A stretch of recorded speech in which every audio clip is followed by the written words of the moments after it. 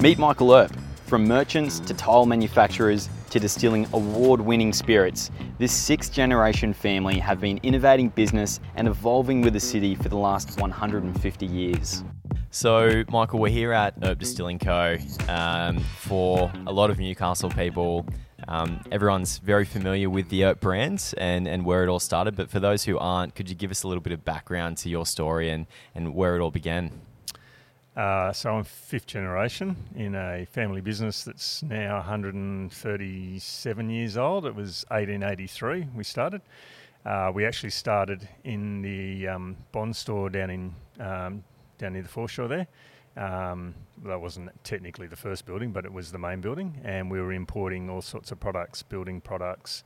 We actually did import spirits at one stage when we look back through the records, and the business slowly moved more towards specialising in building products, particularly after the war. So my brother and myself have been running the business for the last 30 odd years, and my eldest son Josh is now involved in the business as the sixth generation.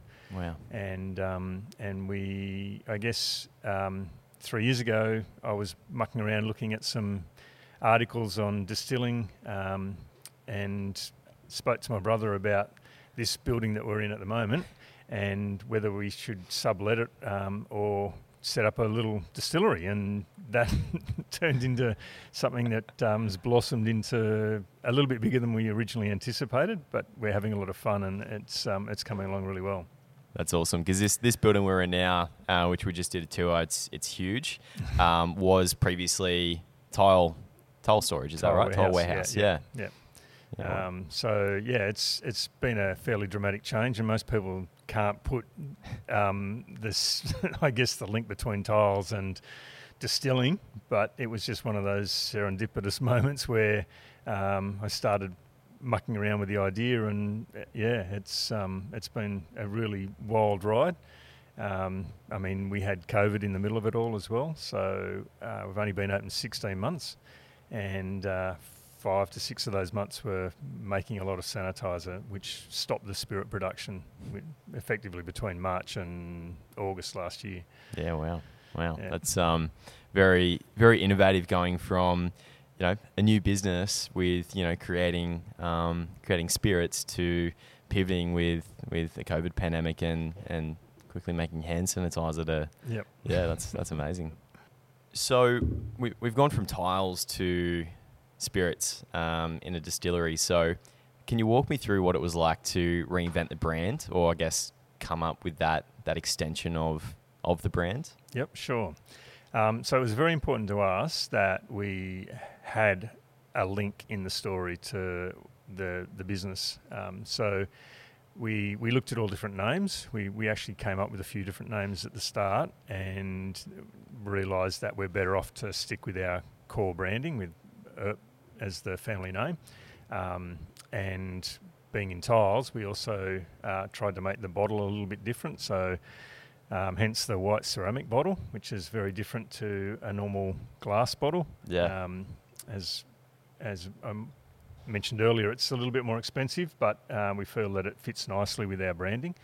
The company's very much into sustainability, so we wanted to maintain that as a core theme through the distillery.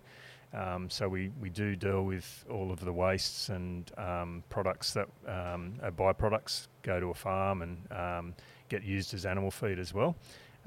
So again, just trying to maintain those links with sustainability and quality, and I guess the making sure that people understood, because with the tile business we also do an awful lot of education on risk mitigation and sustainability with the tiles. So we're one of the only green certified tile suppliers in Australia. Oh, wow. That's pretty essential to what we're doing as a family business, and we're really proud of where we've come on the journey. Absolutely, it's really cool to see the brands go through that innovation and come out the other side as something else. But taking your tour earlier, we also had a look at the distilling process, and that's something you guys are innovating as well. Yeah, so I did quite a few courses down in Tasmania, and tried to visit as many distilleries as we possibly could. And during that time, I came across some new technology. So your normal distillery has round copper stills. It's hundreds of years old, traditional methodologies, and we were wondering whether there was a different way to approach it all. Not to take the craft out of it. There's still a lot of craft in what we do in terms of the research and development of the products in our little lab. But we then can replicate and increase the scale of that very accurately. So the technology we use is from the Netherlands, and they're square stainless steel stills. They're very accurately monitored for temperatures and pH levels, things like that. So we can replicate a spirit over and over again and get exactly the same consistency, which is really great.